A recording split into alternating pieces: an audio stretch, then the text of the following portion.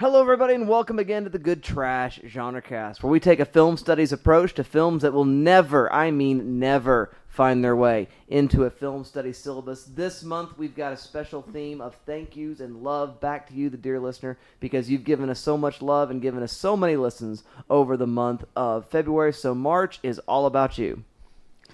That's right. In March, we are having You Pick the Trash month. We are letting the listener and any listener who chooses to submit movies, we will do those movies for you and analyze them on the show. Even if that means bending the rules of what trash means a little bit. Yes, I did it. I killed Yvette. I hated her so much. It flames on the side of my face. Now I have a machine gun. Ho, ho, ho. So what's your name, Icy? Stuntman Mike. Stuntman Mike's your name. You ask anybody. Hey, Warren. Who is this guy? Stuntman Mike. Snakes. Why did it have to be snakes? We are the knights who say... Ni. No, not the knights who say ni. The same.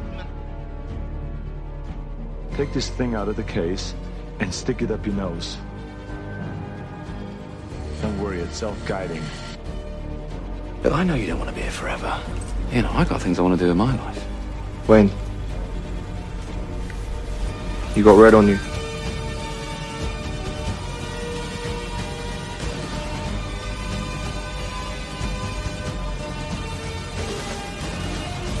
Statistical fact, cops will never pull over a man with a huge bomb in his car. Why?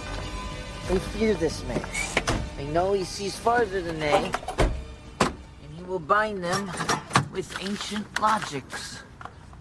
This week's film, picked by Miss Kirsten Thurkelson, is Jennifer's Body, and you'll hear her disembodied voice here in just a moment as we learn the story of teenage love and how pig's blood can really transform a high school prom. I've been invited to the prom. Prom? Yeah, the senior prom. You know, everybody's going. It's that teacher that called, wasn't it? Please see that I'm not like you, Mom. I'm funny. I mean, all the kids think I'm funny. I don't want to be. I want to be normal. I want to start to try and be a whole person before it's too late for me to...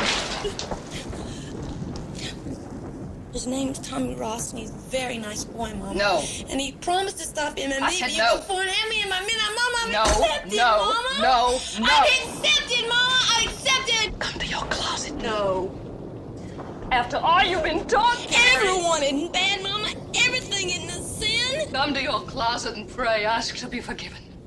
But we'll talk more about that in the spoiler area of the film. Let's first introduce your co-host to you all, beginning with our guest host, picker of the film. Ma'am, if you would. My name is Kirsten Thurkelson, and I'm not even a backdoor virgin anymore thanks to Roman. We're so glad you're here again. Well, the other female voice to my extreme left, if you would introduce yourself as well. My name's Alexander Bohannon, and I can take care of myself. I've been using the Bowflex. Thank you very much. The quasi-female voice to my right, if you'd introduce yourself, sir. No, that checks out. My name is Dalton Stewart, and it smells like Thai food in here. Have you guys been fucking? The most masculine voice in the house, if you'd introduce yourself, sir. I am Arthur Gordon, and how could I be insecure? I was the snowflake queen. Yes! Glorious. I remember when it happened. My name's Justin Sells. I'm glad to be here with you all talking Jennifer's Body. Again, the story of a spring break gone terribly, terribly wrong, but more about that anon. We want to warn you, dear listener, this is not a review show. It's an analysis show, and that means we are going to avoid spoilers during our synopsis and quick thumbs up, thumbs down review sections of the film. So let's begin with that synopsis from the voice of the cinema. Mr. Arthur Gordon, if you would, sir. A newly possessed high school cheerleader turns into a succubus who specializes in killing her male classmates. Can her best friend put an end to the horror? Thank you very much, Mr. Arthur Gordon. I think that summarizes quite nicely what happens in this film. Well, let's begin with you, Mr. Dalton Stewart. What say you in terms of thumbs up, thumbs down review? I am a really big Diablo Cody fan, and I just want to start by saying that because I feel like when there are criticisms leveled against her, it's like, ugh, high school students don't talk like that. Yeah, nobody fucking talks the way they talk in movies. Good. Correct. Yes, we should only hear people talking in the movies the way we wish we talk or the way we think we talk, which is why I think people like Tarantino and Kevin Smith's dialogue so much, and is why I like Diablo Cody's movies so much, particularly Juno. And also Young Adult. I like both of those films a lot. And I enjoyed Jennifer's Body quite a bit. We'll talk about this later on tonight, but the marketing of this film really did not have me interested in it. But Kirsten is a good friend of mine, listener, in the real world, and has been yelling at me to watch this movie for years and years and years. And so when she suggested it, I was like, okay, we got to do this, because I've been curious about the movie, and I'm glad I did.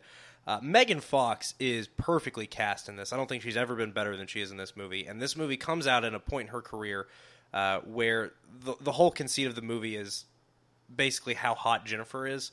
And the way Megan Fox was being portrayed in popular culture at this point, 2008, 2009, I mean, really, it's just spot-on casting. And she is so good in this movie. She's so funny. I mean, she is just on the ball with her delivery and her comedic timing. It's just really great. I really like the way her and Amanda Seyfried play off of each other, who is also very great in this movie. I love Amanda Seyfried in pretty much everything I've ever seen her in. You're not stupid, Karen. No, I am actually. I'm failing almost everything. Well, there must be something you're good at. I can put my whole fist in my mouth. Want to see? This film is just a lot of fun, and I think the marketing got it all wrong, because this movie is more than meets the eye, and I really appreciate it. That was a lot of fun. That was very funny. The special effects are kind of cheap looking in a lot of places, but I mean, you can't get around that sometimes, especially when you're trying to make a movie that you're not sure is going to make a lot of money. So I think that's fair. I was really happy to see a young Chris Pratt in this as well for about 5 seconds. That made my day. Also, young Neil from Scott Pilgrim vs. the World. A lot of fun characters, a lot of fun cast, and just an interesting movie that had me laughing a lot. So I enjoyed it. I would give it 3.5 disemboweled football players out of a possible 6. Thank you very much, Mr. Dalton Stewart. Miss Alexandra Bohannon, what say you in terms of thumbs up, thumbs down review? Jennifer's Body is a movie that I never thought I would see. And having seen it, I am glad to report it's not a waste of time. And I honestly enjoyed myself and had a few laughs while watching this movie. It's a really interesting portrayal of that kind of hot girl, mean girl dynamic. I find it interesting that it is turning a lot of like horror tropes kind of on their head. Like you'll see these like setup shots where it's like, oh, the scary thing's going to jump out here, or it's going to jump out here, and it doesn't, and it kind of thwarts that. And then I think back to the initial Jennifer's awaken as a succubus scene. I mean, that's not really spoilers, do you think? No, the movie's in the Netflix synopsis. Yeah, the movie's about a succubi. Yeah, and so that's pretty cool. Diablo Cody's writing is, like, I think what Dalton said is pretty accurate.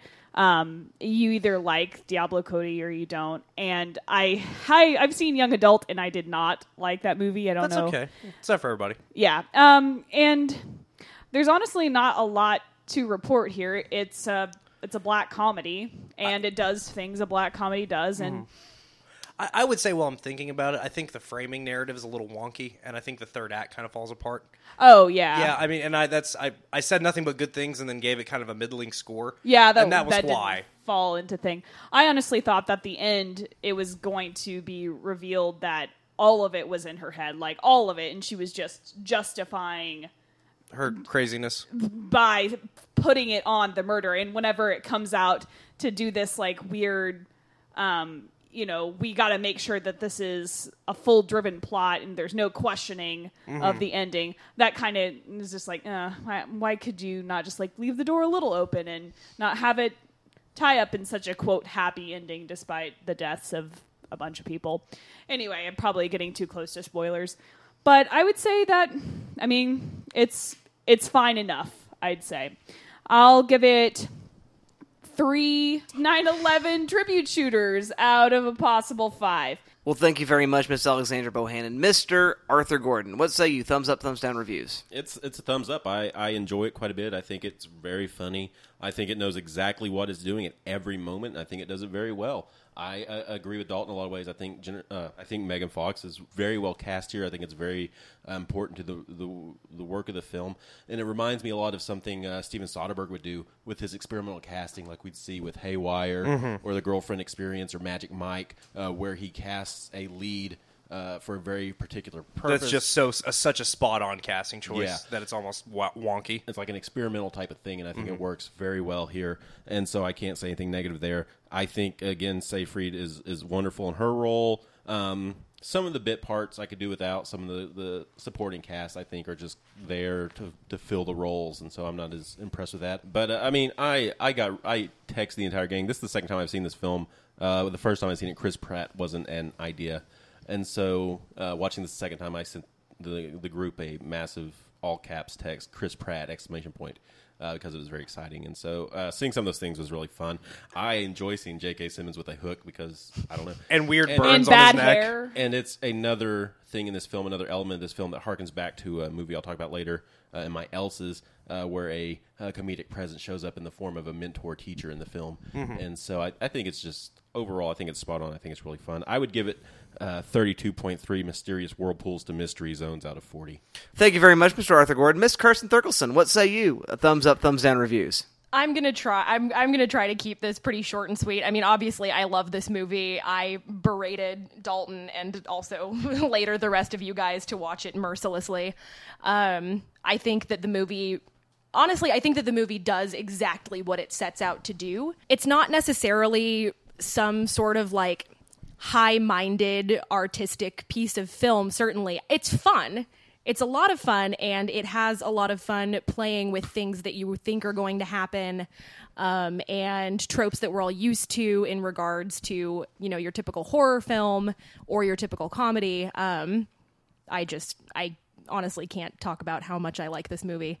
I think it's a good pick for the show because I think it really exemplifies what we mean when we say good trash. I agree with that. This is definitely good trash. I think so too. That being said, I give it 13 $12 orchid corsages out of a possible 13 for myself personally. That is an excellent selection. I like that very much as far as a rating system. All right, Debbie Downer, I've seen you stewing over there. Okay, I didn't hate it. Okay, to be fair, it's a lot of fun. I laughed aloud, and so as a black comedy, I think it succeeds. Did it meet your laugh out loud threshold? It did not. Okay, and so which is 6. And I thought it was 4. Is it 6? I thought it was 6. It's always been 6. You need 6 out loud laughs for it to fully pass the comedy test. Yes, please pay attention to the words that I say. And you say so many of them, though. Really? He has nothing on you. Really? I just expect people to tune me out, and I have such beautiful dulcet tones. But so yeah, it is funny at times. There's all that sort of high school stuff that's going on. It is interesting in the mythology of the succubus and sort of dabbling in the occult. There's sort of some fun religious commentary that's running on, and those high school love triangles / power triangles that are formed at times. And so this is very interesting. I really like the dialogue. I think Diablo Cody's writing is great as far as dialogue goes. Narratively, I think it's a mess. For me, it falls apart much quicker towards the end of the first act, probably. And so it wasn't a waste of my time. It's not a movie that I would want to burn up and see the nitrate explode or anything like that. But it's not a movie that just really blew my skirt up either. And so it's a lot of fun in a lot of ways. But for my mind, it's middling fare, and that's probably the best I can say it. So I would probably give it 2.5 dead goth kids out of a possible 6. And there you go, dear listener. Those are our thumbs up, thumbs down reviews. Now you know our biases as they exist. Let's move on to what this show's all about, which is analysis. And we're going to bring some to the forefront. Miss Kirsten Thurkelson, since you are the picker of the film, we give you the privileged position of bringing the first analysis. Oh, exciting. Okay. All right. So The things that I am going to talk about in my analysis are primarily concepts of purity, specifically in horror tropes, and how this movie gloriously subverts them. If I had to write a paper on my analysis of this movie, the title would be, Why Doesn't Wikipedia Have an Article on Virgin Sacrifice? What? They don't? Which is a thing that I never thought that I would have to learn. That's fascinating. Yeah, they don't. That's crazy. And Fangoria magazine says, "Duh." Anyway, so one of the interesting things about the quote-unquote virgin sacrifice in horror movies, it's pretty much the one time in the horror genre that the virgins have something to be afraid of. Like in Cabin in the Woods, when they're explaining to Kristen Connolly's character, and she essentially gets told that she's the final girl, like the virgin, and she's like, "Oh, I'm not a." And Sigourney Weaver quickly goes, "We work with what we have." It's a great line. It's a great line. But so, ordinarily, that is the case, is that the virgin is the hero, she's the final girl, and movies that deal with virgin sacrifice kind of turn that on its head as it is. There's a lot of really interesting talk in the film specific to teenage girls. There's the entire monologue about what is acceptable levels of like sexiness for like going to the rock show. Yeah. Wear something cute meant something very specific in Jennifer speak. It meant I couldn't look like a total zero, but I couldn't upstage her either. I could expose my stomach, but never my cleavage. Tits were her trademark. Those jeans are hella low. I can almost see your front butt. It's a rock show. This is my rock look. But so I thought that was where the film kind of starts touching on the ideas of purity that we often as a society get so caught up in. Something that I had never noticed in this movie before. Like, I guess I'd probably passively noticed it, but I hadn't really thought to analyze it beyond. The girl who is, I can never remember her name, but she's All Babies Want to Get Born. In Juno. In Juno, yes. Yeah. I can't remember the character's name. Yeah. Her name in this is Chastity. Oh, wow. Yeah. Interesting. Which I think I've laughed at that before because it's just like, God, what a ridiculous name, like for just a passing character in the film. Which is great because, as I'm sure you're about to touch on, everyone's having sex in this movie. Yes. Teen sex. Everyone's having it. Except for Jennifer. Who's only a backdoor virgin, right? No. She's not even. Literally, not even a backdoor virgin. Got it. Yeah. It's too late for Jennifer in every sense of the word. But so I got to thinking kind of more about this character. Some of the defining character traits of Chastity is that she's horribly naive. She is arguably the person most like in the throes of the evil satanic band Low Shoulder. Mm-hmm. Because as she so adamantly shouts at Needy when Needy is telling her, like, that's not what happened. They didn't save anybody. She goes, it has to be true. It's on their Wikipedia. She just does not even question, despite the fact that she's yelling at a person who was literally an eyewitness who was at the show. So I don't know if any of that was intentional in regards to the character. What I think was certainly intentional is Diablo Cody sort of poking fun at the idea that this is the concept of purity, the concept of chastity is something that we so heavily identify as like a good trait that we name our kids that. Like, it's just kind of a weird thing that's like a thing that you would sidle your kid with is a name like Chastity. Yes, that was the next thing that I was going to say, though, Dalton, is that it's unfortunate for this band. They were never going to find a virgin in Devil's Kettle. Of course they weren't, because there's nothing to do in Devil's Kettle except have sex. There's nothing else to do in Devil's Kettle, which is true of every crappy small town I have ever been to. Yeah. That there's not even like a movie theater. Yeah. So the very first line in this film, Hell is a teenage girl. And this film does a lot of talking about how it sort of takes what like the bad things in high school to kind of a supernatural extreme, like to its natural conclusion. Well, I guess supernatural conclusion. Yeah. And there is a lot of emphasis and talk about insecurity and hormones, and the character of Jennifer, that is one of the things that she, like, that's one of the things that demon feeds on. I mean, aside from just human flesh. Her insecurity. Exactly. I mean, and the insecurity of others. Like, she says on several occasions, I need you hopeless. I need you scared. And she asks Needy whenever she's just about to tear into her jugular the first time, like, are you scared?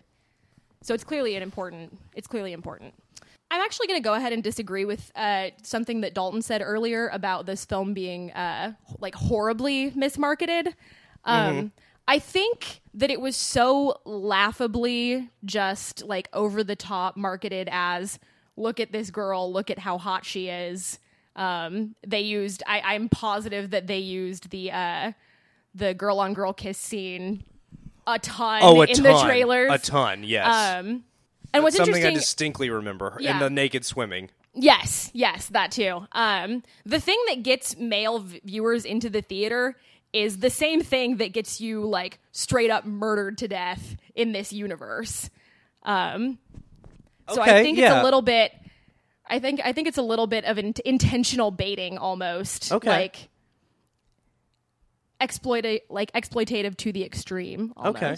Does that you buy that? Yeah, no, I'm picking up what you're putting down. Not only does the quote-unquote slut not die first, the slut demonically overcomes death and proceeds to become the biggest, baddest mofo you've ever seen, using sex and a gaping maw of piranha teeth as her weapons. Jennifer in this movie is somehow both the slut and the virgin, and it just ultimately does not work out well for the male folk of the town. This movie is about specifically teenage girl friendships. It reflects a lot on all of just all of the different aspects of lady friendship. In fact, I mentioned to Dalton whenever we were watching this movie, I had this friendship. I lived this friendship. Yeah. I was needy. And that's all I got. That's all I got. Read this movie. Thank you very much, Miss Thurkelson. Mr. Arthur Gordon, what say you in terms of analysis? What I want to talk about for a few minutes is the commentary that Needy in the film makes, in which, quote, the whole country got a huge tragedy boner for Devil's Kettle, end quote. Which is such a good line. Which is a great comment on culture and the media's need to get off on any major tragedy that occurs. We see this very early on hinted at in the film. We already brought up the joke, but the post 9/11 shooters, the twin towers that are red, white, and blue, and Tower 1 is less full than Tower 2. That is just the most distraught I've ever seen her look. Yes. She is tragically upset about that. We see this also in the film with the indie band Low Shoulder, who become overnight celebrities following the tragedy at Melody Lane. Their song becomes an anthem for the community, and they even allow 3% of sales from the single to go to those affected. This is continued throughout the film following the death of Judas and Jennifer's other kills. When Needy calls the band on their exploitive greed, she is crucified by her classmates who have sold out 100% to Low Shoulder. Their heroics must be true because it's on the Wikipedia.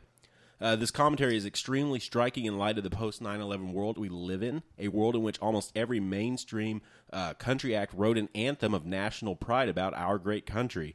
If there's anything Americans do good in times of tragedy, it's sell products of any sort. Oh, yeah. Justice will be served and the battle will rage. This big dog will fight when you rattle his cage. And you'll be sorry that you mess with the U.S. of A.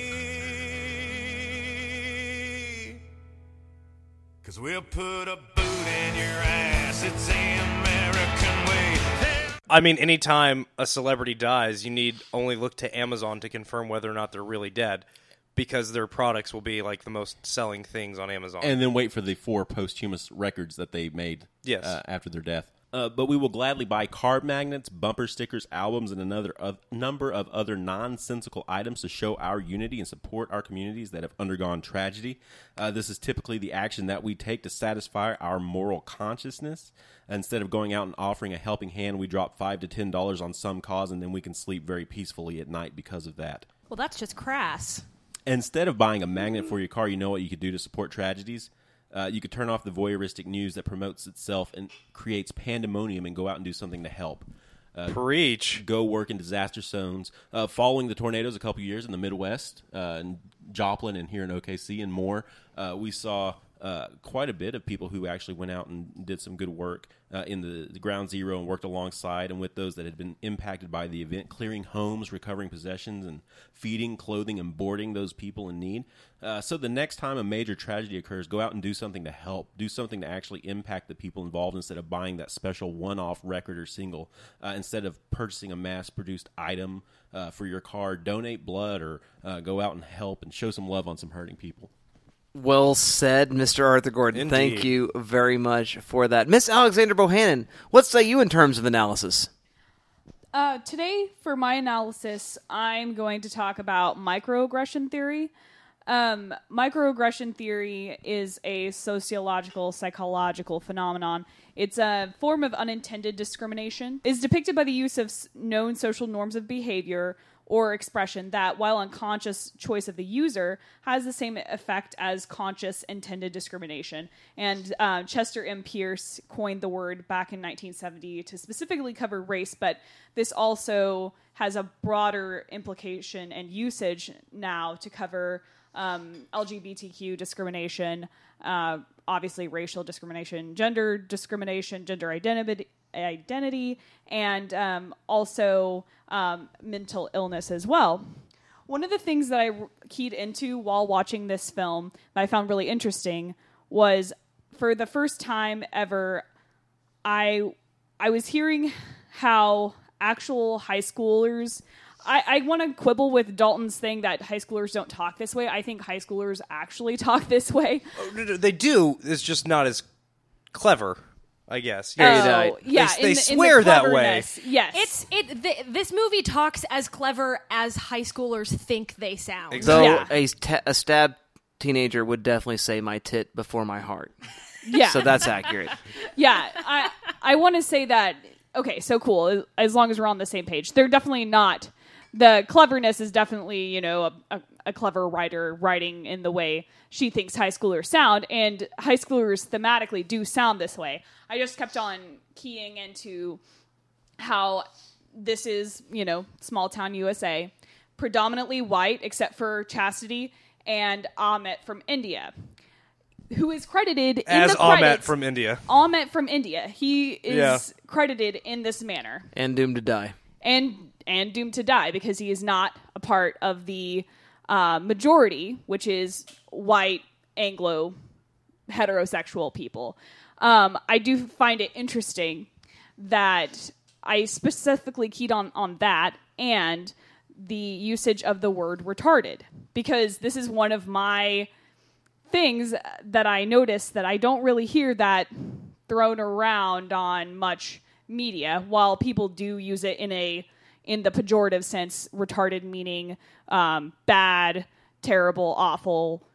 Just how people use the word gay or that's so gay to mean all these bad themed words, which things... To be fair, I feel like at the time that this movie came out, that was a little bit more, I don't want to say in vogue. Oh, yeah. But I feel like we've come a long way from using the It's a minute from the 90s, but it's still pretty close. No, I know. But what I was just going to talk about today, I agree totally, that we as a society have come from using that, hopefully more in popular media, but at the same time, it is an unintended form of discrimination when people are using words like retarded in such a pejorative sense, because I still hear people use it that way.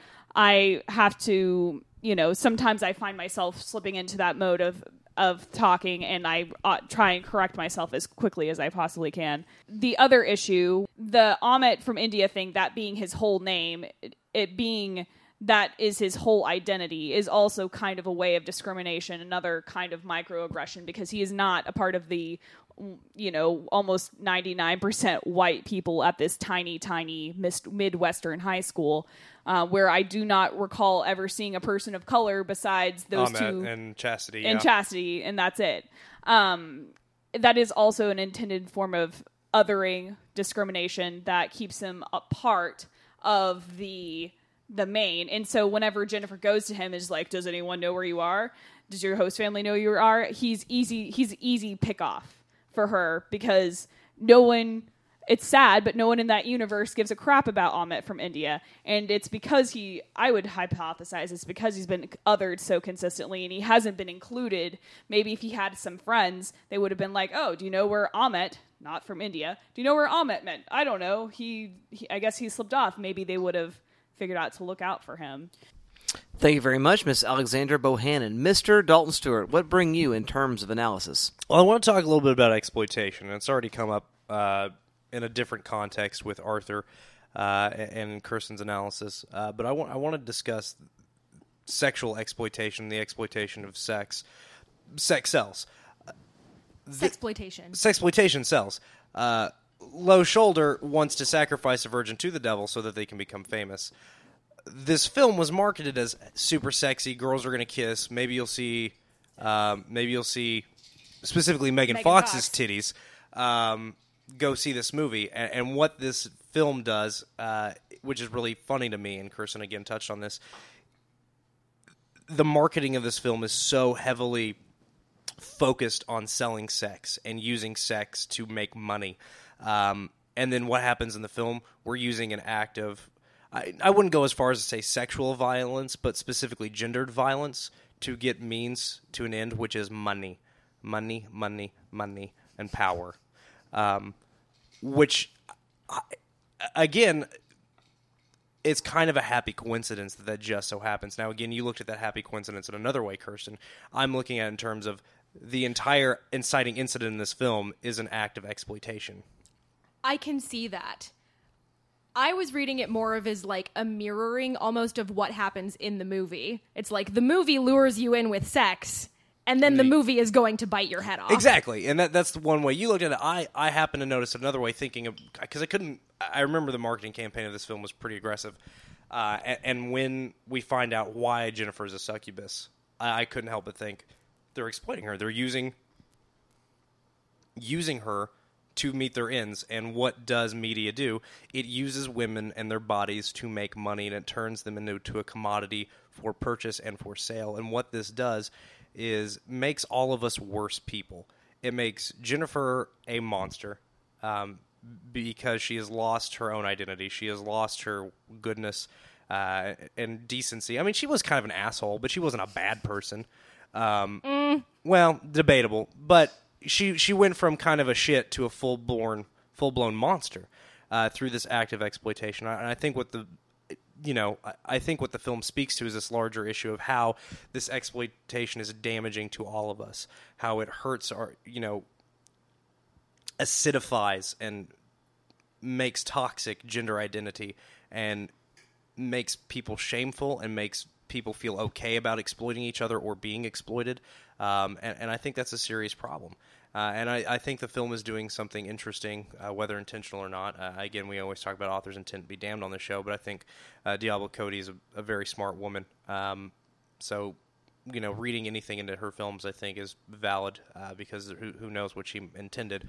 But I think with Jennifer's Body, I mean, Low Shoulder is just making money off of a violent act against a woman. And the studio behind Jennifer's Body, which was Fox Atomic, which was a very short-lived Fox sub-studio that was, making genre films, they're trying to make money off of selling Megan Fox's body. And Megan Fox is making a career off of selling her sex in a very cheeky and self-aware manner, I think. But it didn't go very well for her. I mean, she's kind of fallen into obscurity at this point. So really, I think at the end of the day, what we're doing is cashing in and taking a short-term gain over a long-term loss, which is really just making all of us feel shittier about our own bodies and feeling shittier about each other, and making it more okay to use people as a commodity and to trade and sell human beings for flesh. I mean, what happens after she's exploited? She then exploits her flesh is exploited in the marketing and in the act of violence for money. And then what happens? She ends up literally using flesh as a commodity for sustenance, which I think is very interesting. So again, I think what this would speak to is just how damaging that exploitation is, because the end effect is Low Shoulder gets murdered, Jennifer murders a bunch of people, and then she ends up dead again. She ends up doubly dead, and Needy ends up in an insane asylum. All because we're trying to make money off of the backs of other people and treating them as less than persons and treating them as something to be bought and sold. Well, thank you very much, Mr. Dalton Stewart. I'm going to sort of read this film a little bit against the grain. I totally believe the director and Diablo Cody intended to make this sort of rah-rah feminist film, but my reading is that they failed to do so. And the reason why is for some of the reasons that you suggest already, Dalton, is that it avoids the standard tropes of exploitation that sort of characterize and typify the marketing campaign, in which you were expecting a lot of great girl-on-girl action a la Mulholland Drive. You were expecting perhaps to see nude scenes and other sex scenes of Megan Fox's body, that the film is in fact titled Jennifer's Body, that's going to be what this movie's about. And of course, it still remains that, to the extent at which the camera continues to ogle her body. That the way the film is put together is that it is a voyeuristic view of her body as this sort of typical feminine beauty. And then her character, who is sexually active, but to an extent also it's true that she is, as those musicians from Low Shoulder suggest, something of a tease when we see the event in the bar where she says, oh, he thinks he's cute enough to talk to me, and that she is completely using her sexuality in a way to get what she wants. She suggests to Needy, whose name I think is meaningful, that her boobs are smart bombs from which she can get what she wants, and this is before she's demon-possessed. When she becomes demon-possessed, she's really no different other than she eats people. There's really no massive transition in her character. That's fair. What ends up happening is she gets an STD from the penetration that she receives from the characters in Low Shoulder, and then she becomes vengeful and mean and cruel because she has continued to be this sort of promiscuous character. So it throws a lot of shade on sort of a liberated sexuality, but it also throws quite a lot of shade on Needy's character, who is in what we'd call a heteronormative relationship that seems to be quite healthy. Chip seems to be a pretty stand-up fellow. I'd go out with Chip. I mean, he's pretty great, right? Young Neil like a motherfucker, man. Yeah, I mean, I really, really like Chip. And then when, and as Kirsten mentioned, there's this sort of reading that she's been gay all along, but the only time she ever acts on her homosexuality, latent or otherwise, is after she becomes demonized. That the demonic in her sort of makes her this man-praying man-hunter. Now, what's interesting about Needy, who is not traditionally beautiful, who would be the more typical, I think, target of a band like Low Shoulder when they're searching out for a virgin, though she is not also in the film. No one is. no one is. But she seems to be a more typical sort of selection for that, is that Needy herself becomes this sort of man-killer towards the end of the film, that she also becomes infected by Jennifer's violence by virtue of her friendship. But go ahead. What I alluded to in my initial review is I really, really wanted my way I thought the movie would turn out, where she's actually just completely psychotic, justifying in her own mind, I mean, in having legitimate psychosis, to think that she could kill Jennifer because Jennifer is actually demon-possessed. That's why she's so mean to her, and that she just stays in an institution forever. I would have been much more satisfied with that ending versus, oh yeah, so she actually does have supernatural powers. She's gonna go and take care of the bad guys. She gets out scot-free. That felt like a very kind of like musical theater ending. Everyone gets a happy ending, like Wicked. Anyway. Sorry. That's a soapbox for another time, but... Yeah, absolutely. And what's interesting is that there's sort of like three major tropes of woman in the film. So we have Jennifer, who plays something of the whore, and we have Needy, who is something of, she's sexually active, but she's at least serially monogamous. We do the best with what we have. Girl next door. sort of thing. And then we have Chastity, who is othered by her race.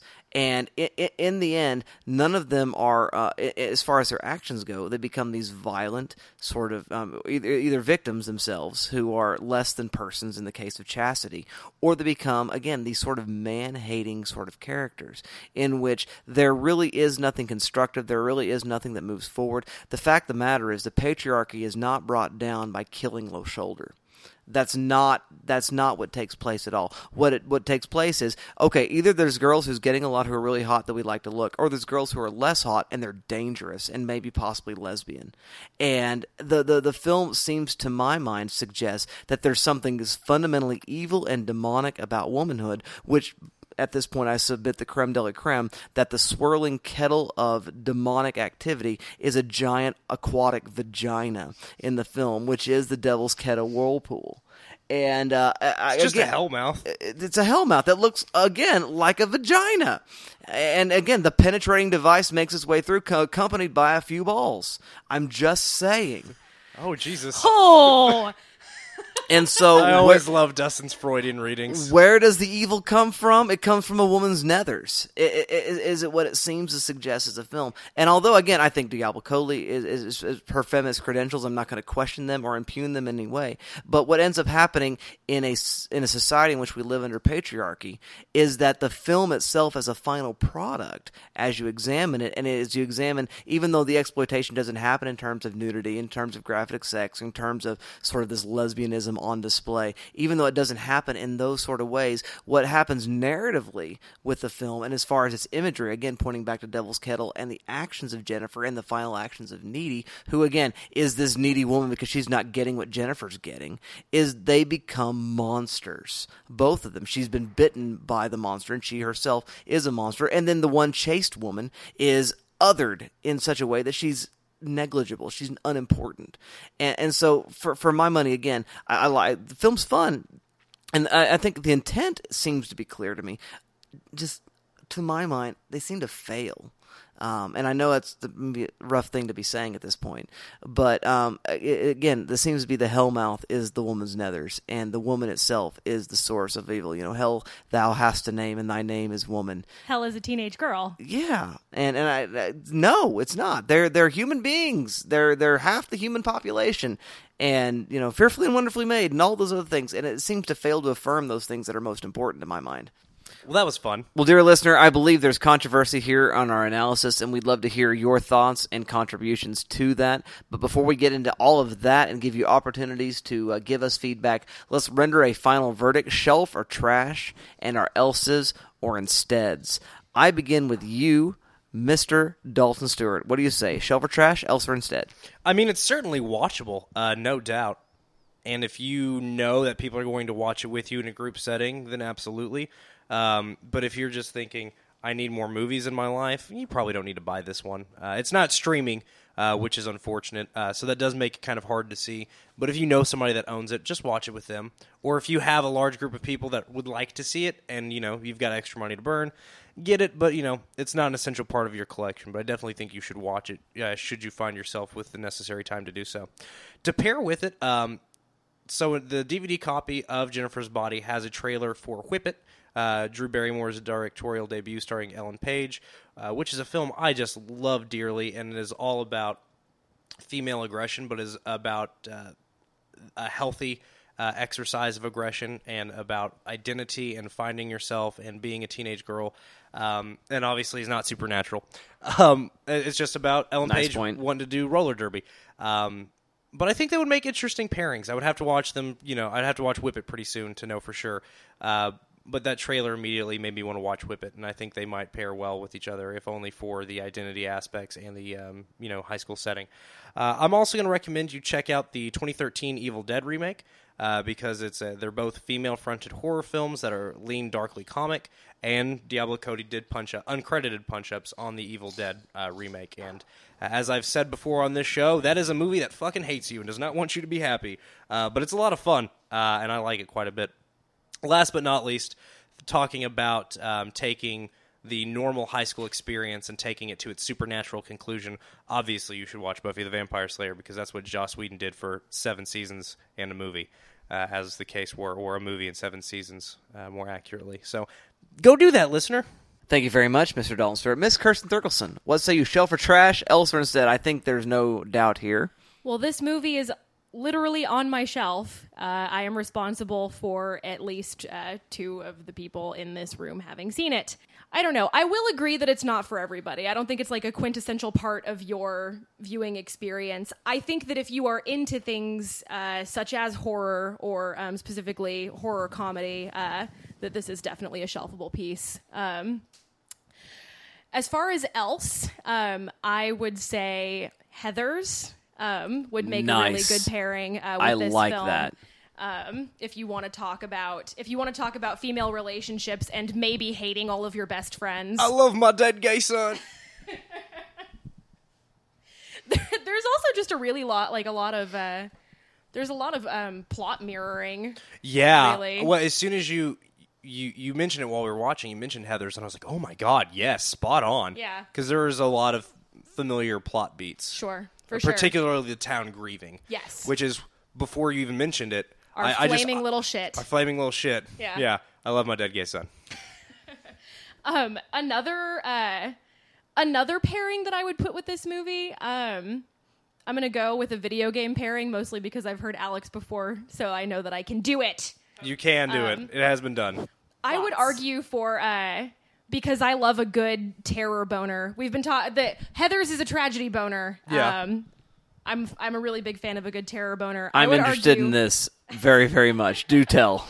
I would argue for Silent Hill, any number of the Silent Hill games, specifically Shattered Memories, because that game is crazy interactive, and if you pick up like bathroom porn within the game, it will actually make your monsters like more busty or vaginal or more sexually monstrous. Yes, Dustin is terrified. Yeah, oh my it will gosh. customize your experience That's the for the worst. ultimate Freudian horror. Yeah, best. By Yes. all accounts, it's a mostly failed experiment, but definitely an interesting one to be sure.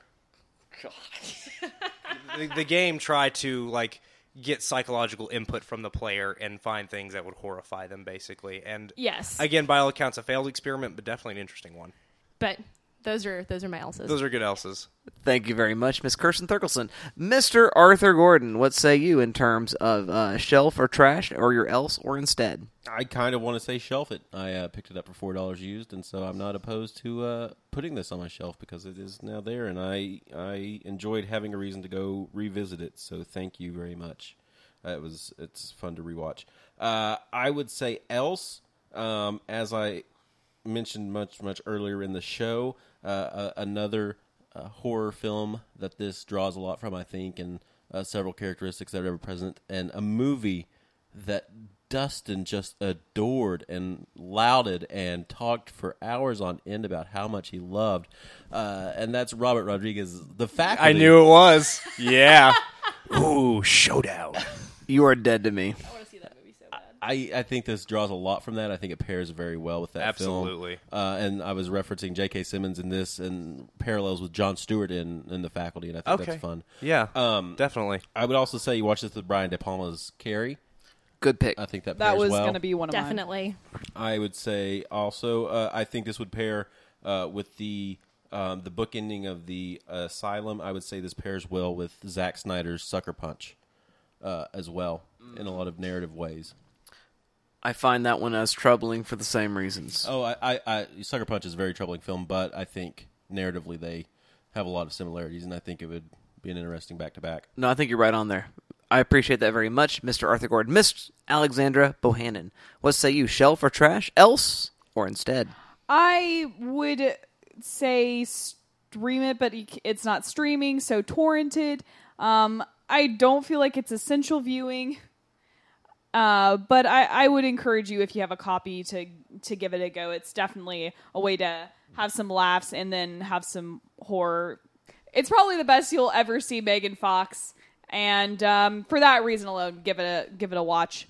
Besides Carrie, which was going to be my number one pick for this because of the horror, Mean Girls, and High School, I would also recommend the movie Mean Girls because that has a lot of the dealings with Hell girls yes. in high school, written by funny feminist writers, directors, meaning Tina Fey and then Diablo Cody, of course.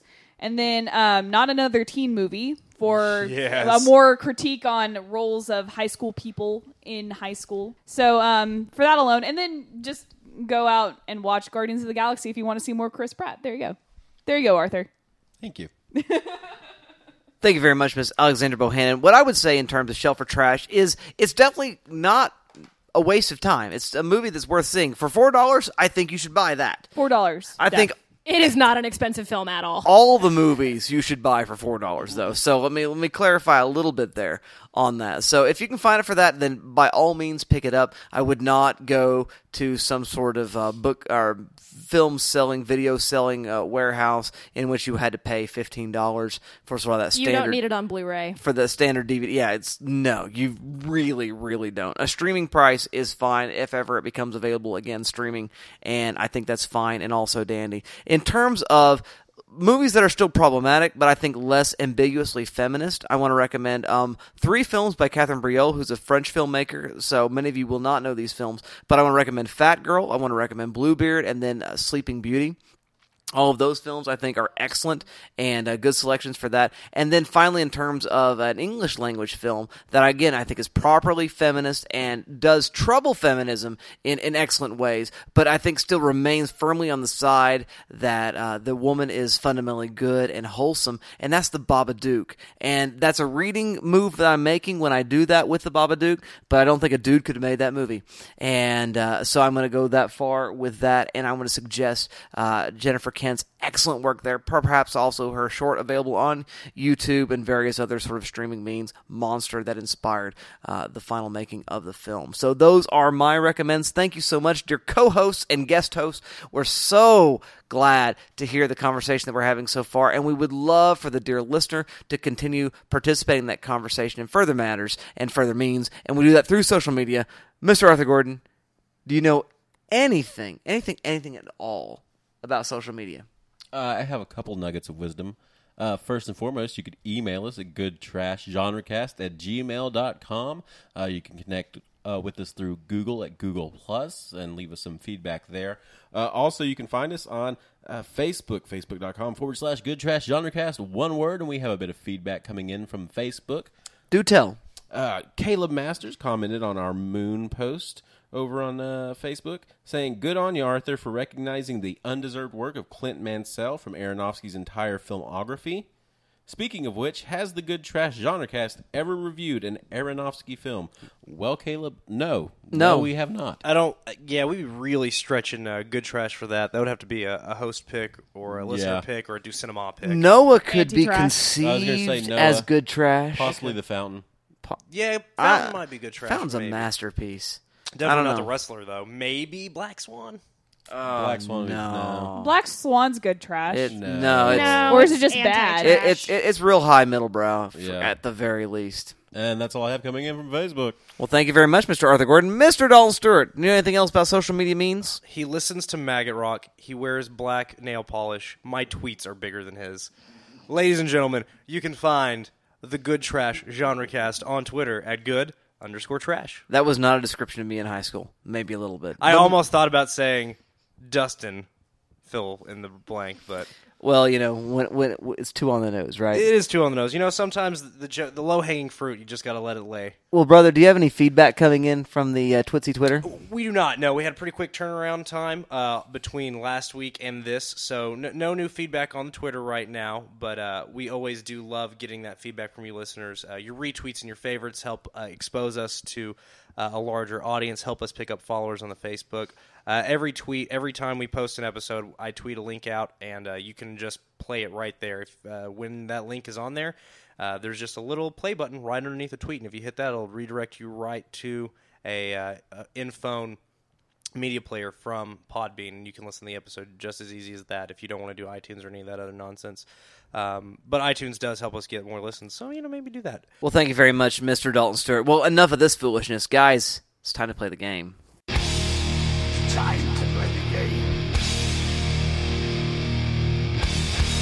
Time to play the game.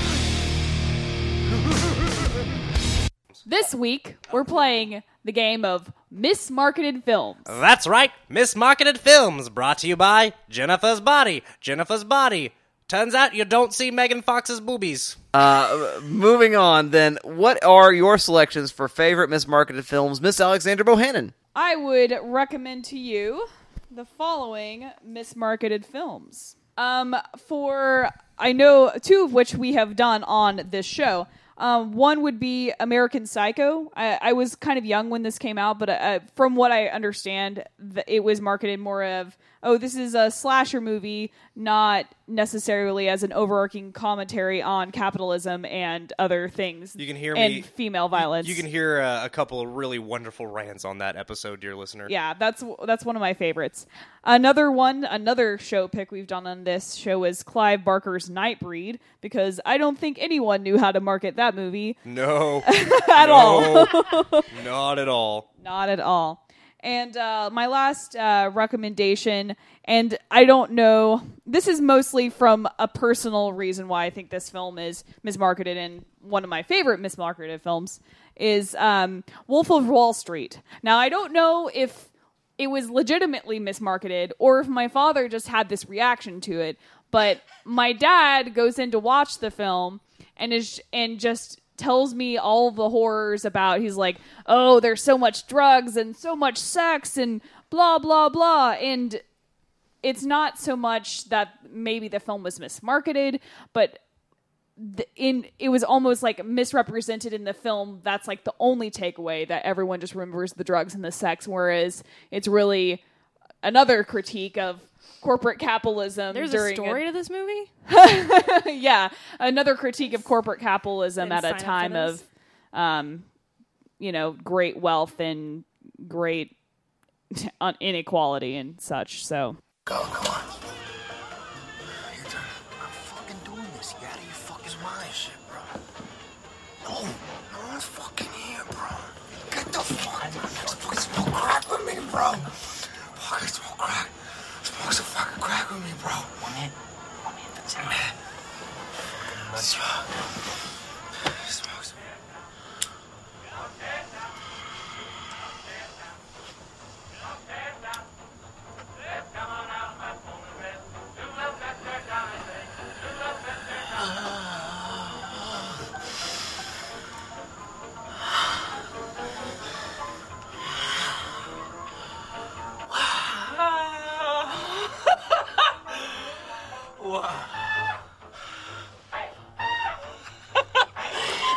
Let's go on. We gotta get out of here, buddy. We gotta get out of here. Let's go fucking run. Let's run like we're fucking lions and tigers and bears. Let's run. Let's fucking run. Let's fucking run. Go.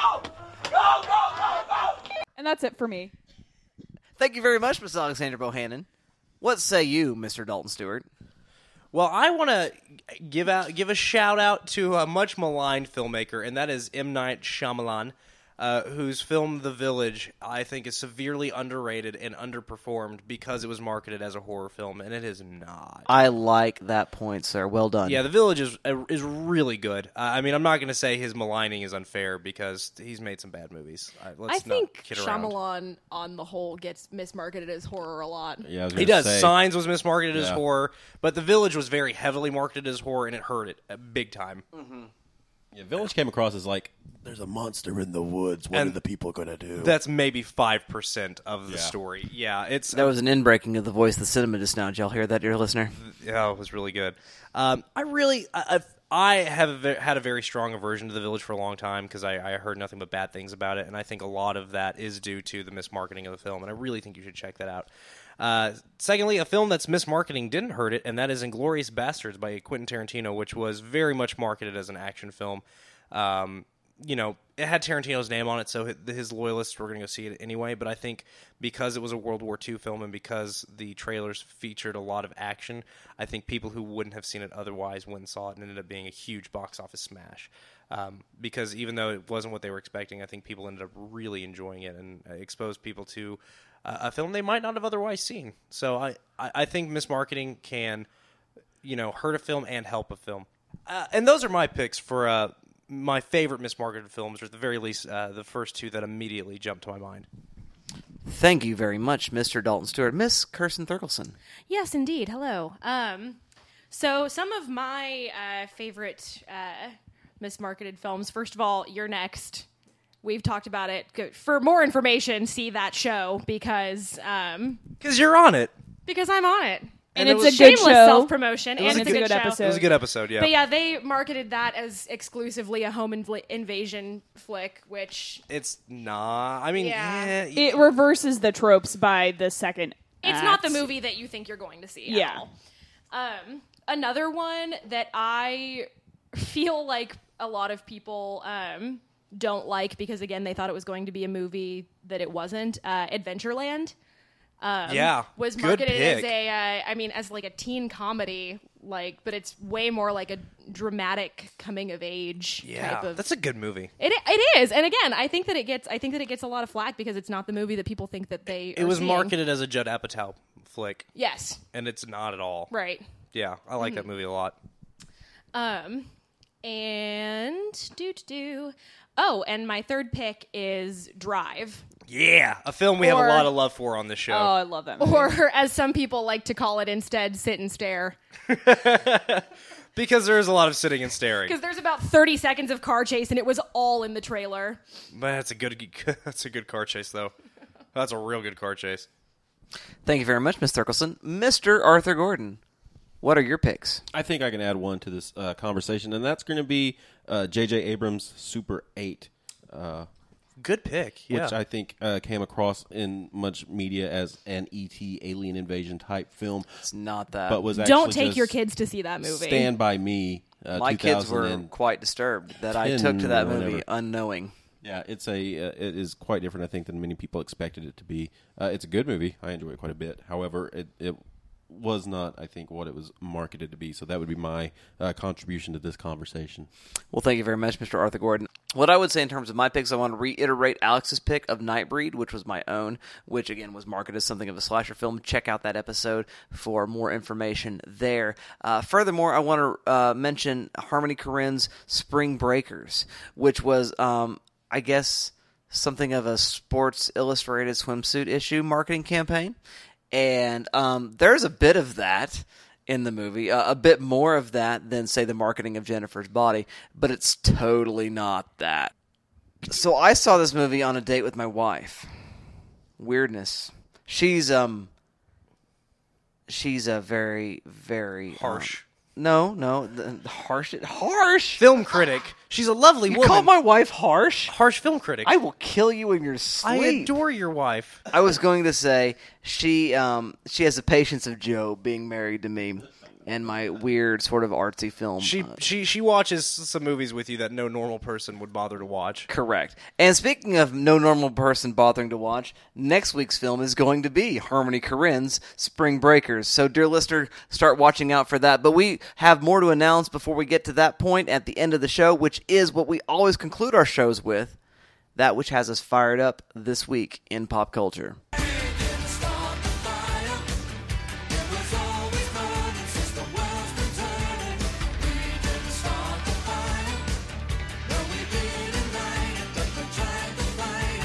Hey, Dalton. Yeah? You fired up this week? A little bit. So by the time you've listened to this, listener, the 6th season of Community will have started. It started on March the 17th on Yahoo Screen. So by the time you're listening to it, the first 2 episodes should be available. I have not watched them as of this recording, but I could not be more excited. By the time I watch them, I'll probably let you know what I think. But, you guys know how much I love Dan Harmon and love Community if you've been listening to the show for a while. So I'm just really excited to see what that change of format does. Harmon was like, well, the show's over, and then basically made some statements saying, like, it's probably good that it's over. And then when talks of reviving it came about, he's like, yeah, of course. If they revive it, I'm going to do it because I love these characters, and I want to make my fans happy. Like, I want to keep putting good stuff out in the world. So I'm curious to see where it goes. I kind of asterisk next to that, if you're interested at all in Community outside of just watching the show, Dan Harmon's documentary about his live tour of his podcast, Harmontown, is now streaming on Netflix, also titled Harmontown. You should check out that podcast because it's a lot of fun. But I've seen the documentary. I think I might have talked about it on the show before, actually. If I haven't, it just follows them on the road, going city to city, doing this live show of the podcast, and kind of really looks at who Dan Harmon is as a person. And it's a very, very interesting, very fun documentary. Speaking of live tours of podcasts, dear listener, there's been conversation. We had a great time having a live show not very long ago, and we're thinking about doing, I don't know, a Hollywood movie, a major studio film, something with the distribution outlet this time instead of an independent feature. So if you have any selections or suggestions for a possible live show, we'd love to hear that. Also, if you're even if you don't really have a suggestion, but you're definitely that's something you're interested in hearing, let us know. We'd love to hear what you guys think about another live show, because we had a lot of fun doing that first one, and it's something we've kind of been kicking around doing again. Lastly, recently released on Steam and PlayStation Plus and all other sorts of gaming outlets of a non-physical sort of distribution, Hotline Miami 2, Wrong Number, is now available. Now, listeners, you might recall that I talked about the original Hotline Miami probably 2 weeks in a row because I was playing it so much. Dustin even was fortunate enough to get to watch me play it a little bit. Yes, I was.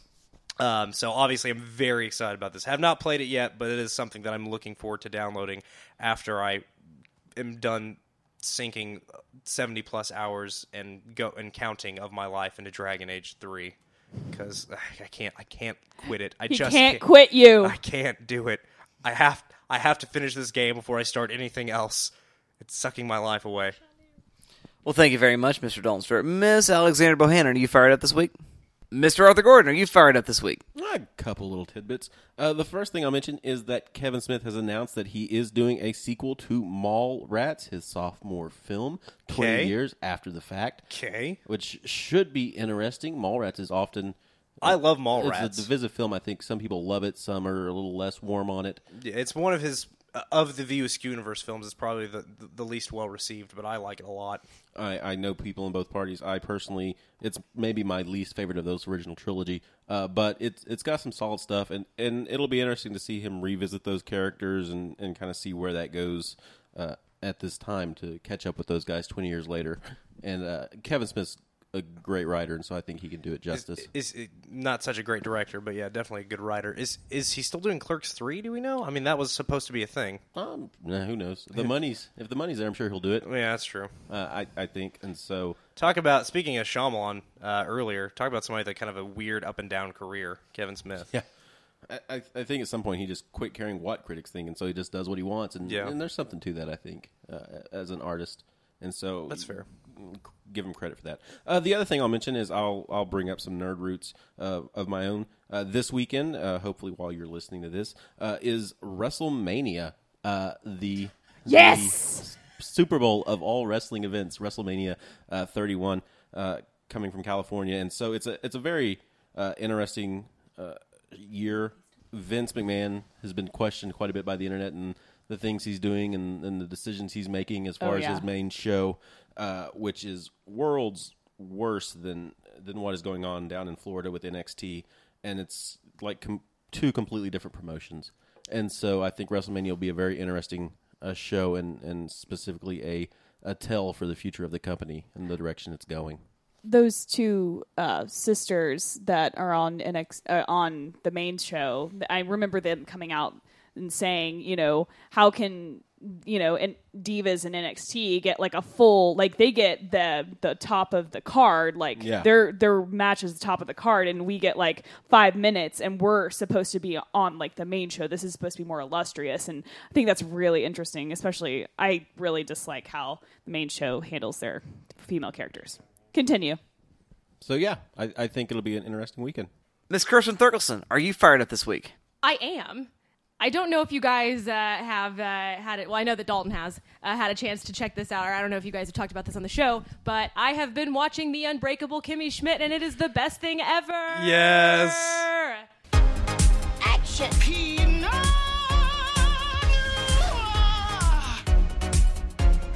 Caviar, Myanmar, mid-sized car. You don't have to be popular Find out who your true friends are.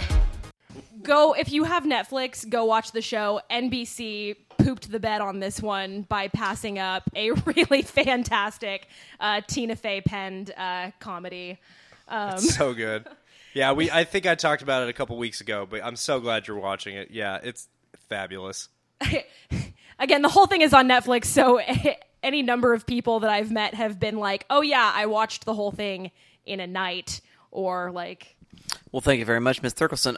What I would say in terms of my fired uppedness is two bits of pop culture consumption. One that is about to happen, one that is happening, is my home is now the new residence of a... Now, this also determines sort of how far off the cutting edge I am as far as technology goes, but I actually do have gaming news in my pop culture fired uppedness. Go on. He finally got that Atari.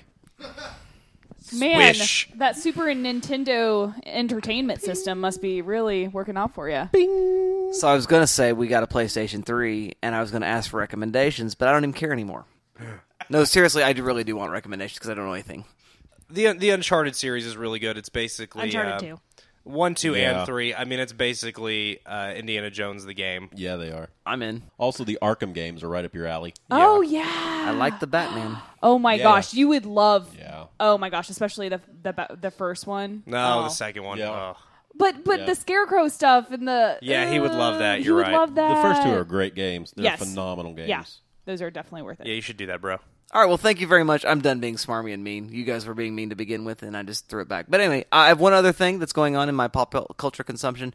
I watched the last final episodes of Constantine from NBC, which is probably not going to come back to NBC. They're looking really, really hard to maybe air it on the Sci-Fi Network. And so we'll see. So NBC's not going to pick it up? Doesn't seem like it, which is too bad. It's really a quite good show. Really, they consign it to sort of ratings hell by putting it Friday nights at 9. So it really didn't have a chance to start with. Poop the bed. I know, right? And so they NBC, again, you're failing miserably. But I did pick up the first 250 issues of Hellblazer. Some light reading. And a normal reaction to that. Were they all single issues, or because I don't have enough Constantine in my life? I'm not going to discuss the means by which I accomplished this feat. Okay, but I'm glad to have them, and I am very, very entertained and amused by that. And so the back catalog from DC and eventually Vertigo Comics, Hellblazer, which is the John Constantine series, I recommend most highly to you all, dear listener. Well, that's a show. That is a show. Thank you so much for listening. We've already heard that next week's show is going to be Spring Breakers. It turns out we're agents of chaos. And that's what we want to bring to you a little bit, dear listener. And so take a look at that. Take a look at the film of this week, which is Jennifer's Body. Have a conversation with somebody, because really, that's better than the movies. The movies are great. They're a lot of fun. They're very entertaining. But really what makes life worth living is having a conversation about how life works, about how the world is organized, and to develop further understanding of who we are as human beings. That's why we do what we do. We hope you go ahead and do that alongside us in your own circle of relationships, and we'll see you next time.